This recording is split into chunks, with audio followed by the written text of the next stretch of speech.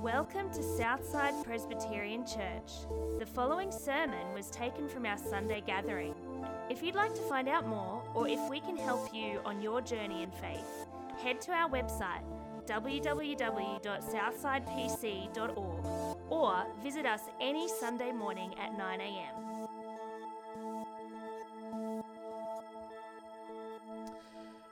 Our Bible reading this morning comes from Matthew chapter 2. Matthew chapter 2. So from here on to Christmas, we're going to be hearing stories about the birth of Jesus. Matthew chapter 2, 1 to 12, will be on the screen.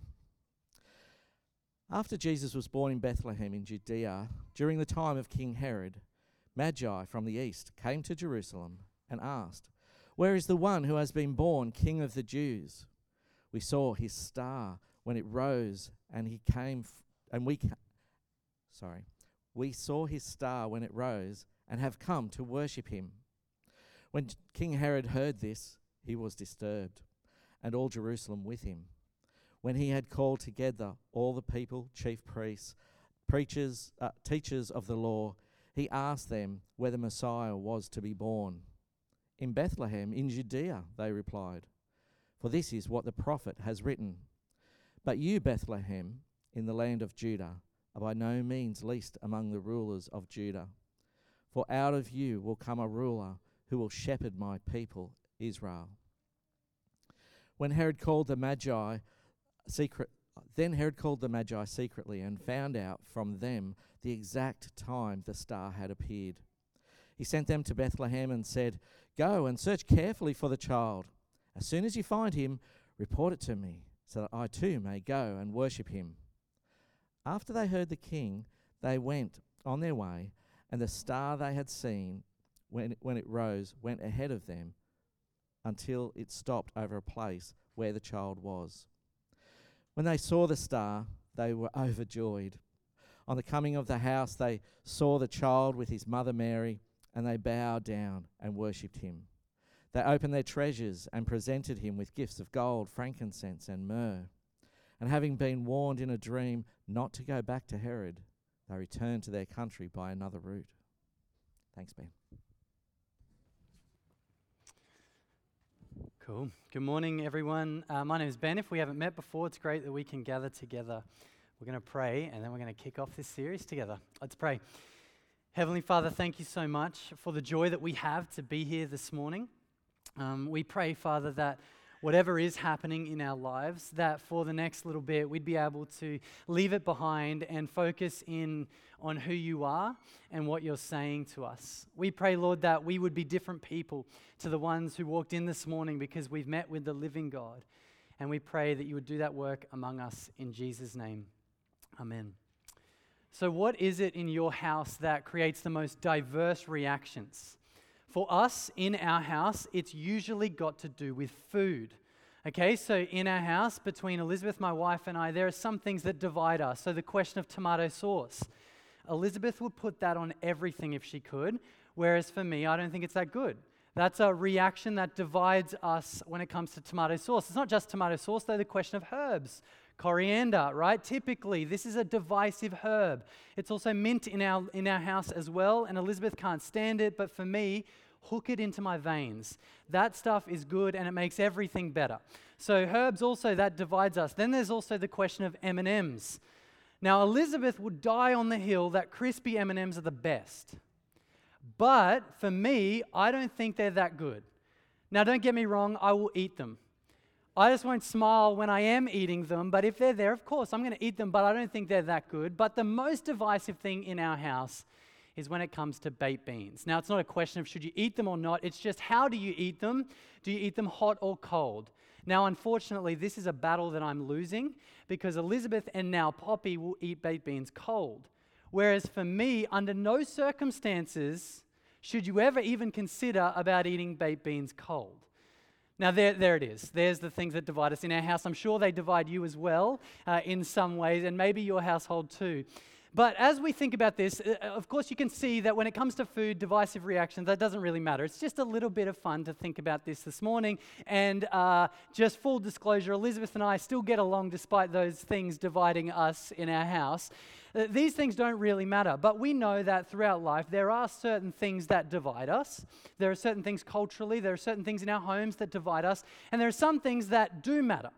Now, one of those things is Christmas, okay? So Christmas is around. I know you've sensed that from about mid-November. The shops have told us that Christmas is coming, the carols, the decorations. It's now December, which means the stress and the planning and the presents, all of that sort of stuff is coming. And there is a reality that Christmas does divide us. But today what we want to think about is not just the mess of Christmas, we want to think about the message of Christmas. And we want to think about what's going on at the heart of Christmas and what reaction that should create in us. What reaction the claims of Christmas kind of brings upon us. How should we react to Christmas? And why does it really matter how we react to this season anyway? This is what we're going to look at this morning as we open up our Bibles and have a look at Matthew chapter 2. So if you've got your Bibles there, let's have a look, because what we're going to see is it begins with the claim of Christmas, then we get some reactions to that claim, and then we see why it matters. So we're going to kick it off in chapter 2 of Matthew, beginning in verse 1, where it says this. After Jesus was born in Bethlehem in Judea, during the time of King Herod, Magi from the east came to Jerusalem and asked, "Where is the one who was born King of the Jews? We saw his star when it rose and have come to worship him." Okay, so how should we react to Christmas? Well, up front, here is the claims of Christmas, and Matthew wants to make it super clear for us that we can't miss it. The claim of Christmas is this, that a king is born. Now, we've been singing about that already this morning, but you see this in these verses, don't you? It's all about two kings. So King Jesus is born into a world where King Herod exists. Now, let's explore this for a moment, because King Herod does play a key part in today's passage. And historically, we know some things about King Herod. He's a strong ruler, but he's a little bit of a tyrant. Okay, so we'll see that before the passage is out. But historically, there's a record of this, of King Herod and just the type of ruler he was. So on his deathbed, King Herod, when he died, he knew that all of Jerusalem would celebrate his death. King Herod was the king of the Jews, and he was a tyrant, and so when he would die, he knew that everyone would celebrate his death. So what he did to avoid people celebrating his death was he killed all the notable men in Jerusalem, so that when he died, people would mourn instead of celebrating. Okay, this is the world that Jesus is born into. This is the type of king that King Herod is. He's a strong leader, but he's a bit of a tyrant. Okay, now he exists, and we read that the Magi come to King Herod, and they ask, "Where is the King of the Jews?" That's what they say in verse 2 there. "Where is the one who has been born King of the Jews? For we saw his star when it rose and have come to worship him." So here we get the claim of Christmas, but let's just think about for a moment who these Magi are. Okay, you've probably heard about the Magi before. Typically, they're called the wise men.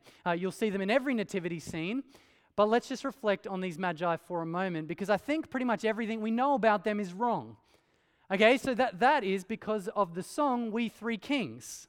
Now, you might have been singing it already this Christmas. Maybe you love carols and have been getting into that for a long time. But "We Three Kings," you know the song. I'm not going to sing it for you this morning, but the words are, "We three kings of Orient are bringing gifts," or whatever, "from afar." The chorus, "Star of wonder, star of night." Okay, you get the song. The problem with the song is it's just not factually correct. Okay, so they're not kings. Let's start there. They're visiting a king, King Jesus. They will come face to face with King Herod, but they are not kings. The second thing is there's not three of them, right? So that's important to note. I know this might blow your mind here, because at Garden City and the nativity scene, there are three there, but there's not necessarily three. I mean, we don't know how many there are. There's three gifts, but that never represents how many people are giving you those gifts. You think about it just logically. You think about it at Christmas time this year, you might get one big gift from your whole family, or someone might give you a bunch of small gifts. Number of gifts don't represent the person giving them, and yet we've decided that there's three kings. So everything we know about that song is pretty much wrong. Now, I'm not saying let's cancel it. No, whatever you need to get in the mood of Christmas, you do you. But let's just actually make sure we know who these magi are. Okay, so what do we know about them? Well, what we know is that they are magi. Okay, so typically we see magi a few times in the Bible, but the magi are basically mystics. Okay, so they get into star stuff, astrology. That's the kind of stuff that they're into. In fact, if these mystics were around today, I think they would have some crystals. I think that's what they would have. I think they'd also be getting into essential oils. I think they'd be into a bit of that because that's kind of the stuff that they're into. These are the magi. They're mystics. What we also know about these guys is that they're from a Gentile place. Okay, so biblically speaking, this is a big deal because you've got in the Bible, you've got the Jews, God's people, and then you've got the Gentiles, everyone else, and these are Gentiles. Now, they could be from Babylon, which is modern-day Iraq. We don't really know where they're from, but what we know is this: they're Gentile mystics. Okay, that's who is coming to show us the claims of Christmas. It's a pretty beautiful reality, actually, that Gentile mystics are the ones telling us about Jesus. It's quite powerful when you think about it. I mean, if you take a side step for a moment and think about this, we've just finished Alpha for another term. And Alpha is just the best. I'd love to, hopefully soon, in the next few months, we'll tell you a little bit about this last Alpha course and how lives were changed and all that sort of stuff. But one thing I love about Alpha is it's just a great chance to ask your questions and wrestle with the things that you've got going on in your life. And this year, we've run 4 Alpha courses this year. And a question that's come up a lot of times is this question: what happens to the person in the deepest, darkest Africa? Or the deepest, darkest Middle East? What happens to the person that doesn't even know a Christian, let alone, hear about the good news of the Bible? It's a great question. And really, Alpha is the best because it's just a safe space to ask your questions. And so whenever this question's been asked this year, it's been encouraging to hear that question asked. And our response is often pointing them to Romans 1. So if you know Romans 1, it speaks about how there is enough in creation to get a sense that there's a creator. Romans 1 speaks about that. But you know what I love about this passage? It gives us another answer to that question. You see, the Magi are the people from the deepest, darkest Middle East, right? And we all know about the Magi, 3 wise men. They're everywhere, right? We know about these people. But here is an example of people who were outside of the community, Gentile mystics, and yet here they are coming to celebrate Jesus. The usual way people hear about Jesus is through words. That is true. Most people hear about the message of Jesus and come to faith through words as people speak that. But we got to recognize God's not limited by words. He can do whatever he wants. And here is just an awesome example of that once again. Gentile mystics come to Jesus and they show us the claims of Christmas. Here is the King of the Jews. This baby is not just a king in a manger, he's the King of the universe. Okay, so there it is. There's the claims of Christmas. Now the question is, how do we react? Or what are the reactions to this claim? What's the response that people can make to the claim that a king is born? Well, this is what we see as we keep reading. And we're actually going to see 3 responses, 3 reactions to this claim. And the first is indifference, and we see this through the religious leaders. So let's have a look. Verse 3, we keep reading. This is what it says. When King Herod heard this, he was disturbed, and all Jerusalem with him. When he had called together all the people's chief priests and teachers of the law, so that's the religious leaders, he asked them where the Messiah was to be born. In Bethlehem in Judea, they replied, for this is what the prophet has written. But you, Bethlehem, in the land of Judah, are by no means least among the rulers of Judah, for out of you will come a ruler who will shepherd my people Israel. So what are the reactions to the claim that a king is born? Well, the first reaction is indifference. Now, we get this from the religious leaders, and we see this not just through what happens in this passage, but in the context of Matthew. So in the context of the Gospel of Matthew, the good news of Matthew, we see over and over again that the religious leaders are the people that don't quite get it. They have the appearance of doing the right thing. They would dress right, they would say the right things, but inside they weren't doing it from a place where they were genuinely seeking God. In fact, later Jesus will call them whitewashed tombs. And what he's saying there is, you look good on the outside, but inside you are dead. This is what we know in the context of Matthew about the religious leaders. And here in this passage, what we get is actually kind of the first signs that for the religious leaders, there's something missing. You see, King Herod comes and asks them about the king of the Old Testament.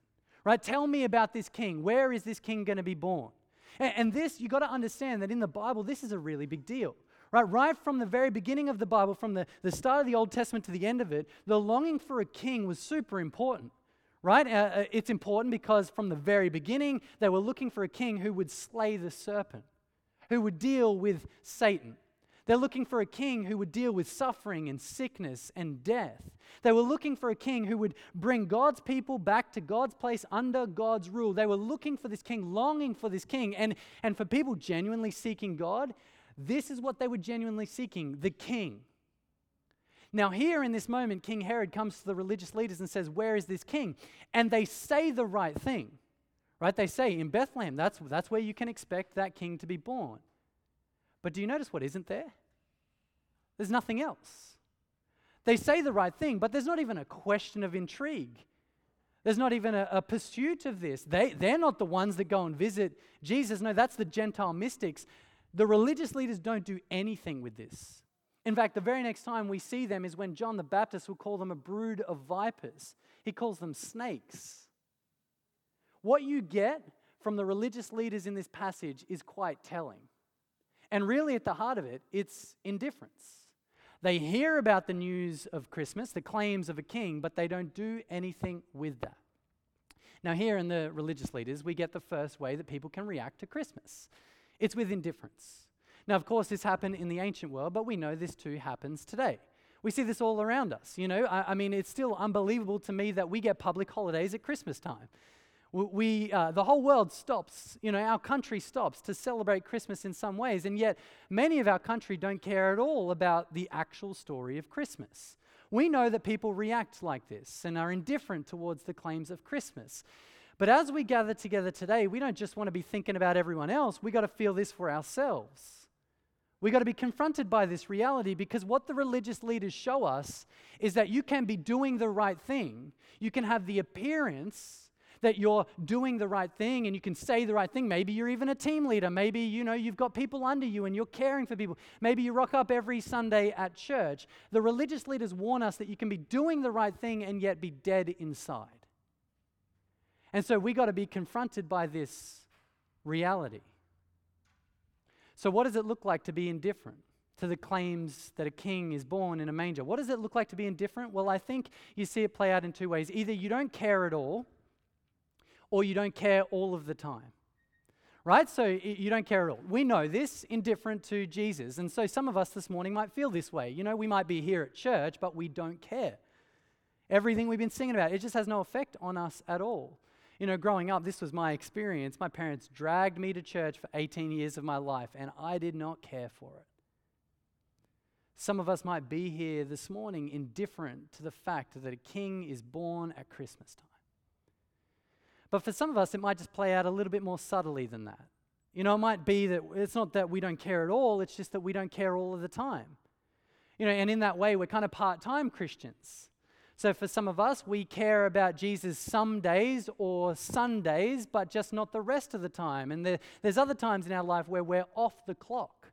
Maybe it's when we're at school or at work or around certain friends where in that pocket of our life, Jesus being king doesn't matter. The first response that people can make to the claim that a king is born is indifference. The religious leaders show us that, and we too can see that today. But this, of course, is not the only response that people can make to the claim of Christmas. As we keep reading, we see the second response, which is anger. And we get this from King Herod. Now, we read in verse 3 that King Herod was disturbed about this news, and we know he's disturbed in more ways than one. But then in verse 7 and 8, he speaks to the Magi and he says, hey, go and search carefully for this child and tell me about it so I can go worship him. Now, Herod's not speaking truth there. He's trying to deceive the Magi, and we see this explicitly from verse 16 right through to 18, but in verse 16, because when he hears that the Magi didn't go and tell him where the child was born, Herod was furious, and what he does is he gives orders to kill all the boys in Jerusalem and its vicinity who are under 2 years old. Herod responds to the news that there is a king in anger, and he does something just so outrageous. I mean, you feel that, right? You get a sense of that. He was a tyrant. We know that he was a tyrant, and here he is acting in just the most unbelievable way by killing all the boys in Bethlehem under 2 years old. The outcry, the pain is unbearable. But you zone in to his response here. And you think about it, why does he do this? Well, he's angry. And so you've got to ask the question, okay, so why is he so angry about this? Why is he so angry about the news that Jesus is king? Well, at the heart of it, he's angry because this is a threat to him.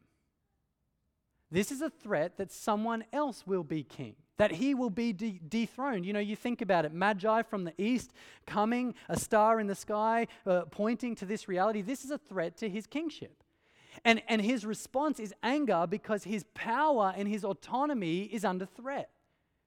You know, he wants to do whatever he wants to do. He wants to make his own decisions and be his own king and make whatever call that he wants to make, and no one can threaten that.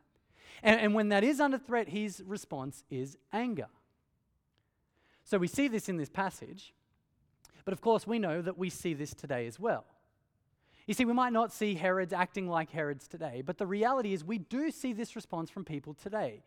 Because the reality is often people are angry towards the idea that someone else is king. You know, you think about it, at the heart of it, if Jesus is king, that means that his way and his life and his rule is what is all and final. And the very idea that someone else can tell me what to do, that is a threat to me. You know, like, I mean, full disclosure, I don't like being told what to do. I hate that. I've never liked that. You know, my whole life, you know, you think about it, our whole life, we don't like people telling us what to do. We don't like people telling us the freedoms that we can have or how our life should be shaped or what decisions we should make. We don't like that idea. We want to be our own rulers and have our own authority. And you think about it from the very beginning of the Bible, this is what we see. So in the garden, when the tree was put there by God, he said that the garden was very good, but he put the tree in the garden. He said, don't eat from the fruit of the tree. Now, do you know what that question is from God? He's asking them, who's king? That's what that is in that moment. He's asking them, Adam and Eve, who's king? Are you going to be king? Or is the God who created everything going to be king? And what do? They eat from the fruit of the tree because they want to have the rule and authority and power. We know how the story unfolded in Genesis 3, but of course we see how this unfolds in all of our life. No human ever likes being told what to do. That is the nature of sin. We want to be our own rulers and have our own autonomy and our own control. And when this is under threat, the response that people make is often anger. Maybe you've seen this. Maybe you've felt this or experienced this. You know, how dare God tell me what to do? Have you ever felt that before? Right? Surely God can't be real with the stuff that he's trying to imprint on my life. Maybe you've heard it said, you know, surely that ancient book wasn't really saying what it said, and it had to mean something else. I mean, often people's response when they think about the very idea that God is king and I'm not king, that it's his word and not my word, our response can be anger as well. We might not do the things that Herod does, but at a heart level, we can feel the same way. So you've got indifference, where you don't care about the claims of Christmas. You've got anger towards the idea that someone else is king. But then finally, there's one more response that we see in this passage, and it's from the Gentile mystics. And we see from them a devotion. So let's have a look at this. In verse 9 we read, after they had heard the king, that's King Herod, they went on their way, and the star they had seen when it rose went ahead of them until it stopped over the place where the child was. When they saw the star, they were overjoyed. On coming to the house, they saw the child with his mother Mary, and they bowed down and worshipped him. Then they opened their treasures and presented him with gifts of gold, frankincense, and myrrh. And having been warned in a dream not to go back to Herod, they returned to their own country by another route. The third response that we get, third reaction that we get to the claim that a king is born is devotion, and we see this from the Gentile mystics. We see this in their response. And I love it. It's so good. They come and they see Jesus, and their response is first and foremost, they're overjoyed. Now, literally the word of overjoyed, it's overflowing with joy. And it's just such a beautiful picture. You know, we looked at this a few weeks ago when we did Joy in the Pursuing Greatness series, where we reflected on the fact that whenever you're in the presence of Jesus, you're filled with joy. This too is what we see with these magi. They're overjoyed. And then they show us what a reaction to the king looks like. They see the king and then they bow down to him. They pay homage to him. Literally, this idea is they get low and they worship him. Now, you know, worship is one of those jargony words sometimes that churches will use, but in this passage, essentially, it's this idea that you've come face to face with the king. And when you come face to face with the king, you know that you're not worthy. And so they give their attention, their affection, their adoration, and everything in their hands to this king. And they show us the third reaction that people can have to the king. It's devotion. Now again, we see this in the ancient world, but of course we see this today as well. And we know that we see this. And I don't think you have to look too far to see this around our church. You see a people who are responding to the king with all of their lives. You know, not just pockets of their lives, not just some days, but all of their lives, and they give their attention, their affection, their praise, their time, their energy. They're generous with their talents and their treasures. People do this all the time at Southside. I mean, we've already this morning celebrated our kids' church leaders and helpers, and there in that moment is a reality of people who are devoted to God and willing to give up their Sundays to help other people come to faith. But of course, we know that it's not just kids at our church. Right? We see this right throughout our church. In fact, in the vision book, it says there's 142 volunteers at Southside.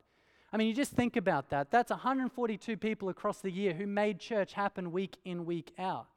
Some people do it in ways that you see, and some people do it in ways that you don't see. Some people do it week in, week out. Some people do it every second week. But the reality is, all of these people pretty much are doing it on a volunteer basis. Right, so you think about it, everything is pretty much volunteer, from kids to youth, to music and tech, to what happens after the service with morning tea and coffee, to being welcomed on the way in, to graphics and social media. All of it basically is done by volunteers. Now to point it out very clearly, Southside couldn't happen if this didn't happen. If people didn't give their time towards what happened here at church. And so when you see the volunteer hours that go into it and you see people's devotion, you ask, okay, so why would anyone do that? Why would people give up their lives to make church happen week in, week out? Well, to put it clearly this morning, it's not to do me a favor. It's not to do Ross a favor. It's not to do Patrina a favor or any of the staff a favor. The reason people do this is because they're devoted to King Jesus. You don't have to look that far to see what devotion looks like in our present day and age and in our church. We see this all the time, and we're celebrating this on a Vision Sunday like today. But you get, in this moment, you get the third reaction to Jesus, devotion. This is what the Magi do, and this is what we see today. And so here are the three responses. You can make indifferent. You can be indifferent to the claim that there is a king. You can be angry towards the claim that there's a king, or you can be devoted. Now, the question we got to ask is, okay, so which reaction is the best reaction? Which reaction makes the most sense? Because today we might all be gathered here, and some of us might feel differently. Some of us might be indifferent. Some of us might be angry. Some of us might be devoted. But we got to ask this question, okay, so what is the reaction that we should be taking? What makes the most sense, and which reaction is the best reaction for us to take? Well, to look at that, we've got to go to the end of the story. Because the reality is, when we're thinking about reacting to the king born in a manger, we're not just reacting to a little cuddly baby. Right? In fact, we know the story. This baby will, be visited by Magi. We'll see a little bit more of the story over the next few weeks. But then, of course, Jesus would grow up. And he would do signs and wonders, and then he'd die on a cross. And when Jesus died on a cross, the sign above his head was King of the Jews. The king is not just the king in a manger, he's also the king on the cross. and he would die and then 3 days later rise again and appear to over 500 people across 40 days, and then Jesus would ascend into heaven where now he sits in glory on his throne forever. The king in the manger is the king on the cross and also the king in glory. So as we think about our reaction, we've got to hold it all together. And to do that this morning, what we're going to do is we're going to reflect on the end of the story, because in the book of Revelation, John gets a picture, a vision of this king in glory. And so however you think about Christmas, however you think about the story, the claims, the king is born, let's think about it in light of the end, in light of the picture that we get in Revelation of Jesus in glory. So if you've got your Bibles there, you can flick over. It'll be on the screen as well, but we're going to have a look at this in Revelation chapter 1, where John, the apostle who followed Jesus for 3 years, now gets this vision of Jesus in glory. And it's in Revelation chapter 1 from verse 12. We're going to see this. He says this, "I turned around to see the voice that was speaking to me, and when I turned, I saw 7 golden lampstands. And among the lampstands was someone like a son of man, dressed in a robe, reaching down to his feet, and with a golden sash around his chest. The hair on his head was white like wool, as white as snow, and his eyes were like blazing fire. His feet were like bronze, glowing in a furnace, and his voice was like the sound of rushing waters. In his right hand he held 7 stars, and coming out of his mouth was a sharp, double-edged sword. His face was like the shining sun in all its brilliance." Do you see the picture of the king? It's not just a cute baby in a manger. The king in a manger was the king on the cross and now sits as the king in glory. And here is this overwhelming picture. His face shining in brilliance, a sword coming out of his mouth. I mean, this is glory. This is a big, overwhelming picture of Jesus. Now, I've often thought in my life, if I was there, if I was John and got this vision of Jesus, how would I respond to that? I wonder if you've ever thought that. How would you respond if you actually saw this vision? Well, John actually shows us. In verse 17, he says this, the whole glory, the sun shining in all its brilliance. And then verse 17, "When I saw him, I fell at his feet as though dead." John, when he is confronted with the vision of Jesus in glory, falls face down as though dead.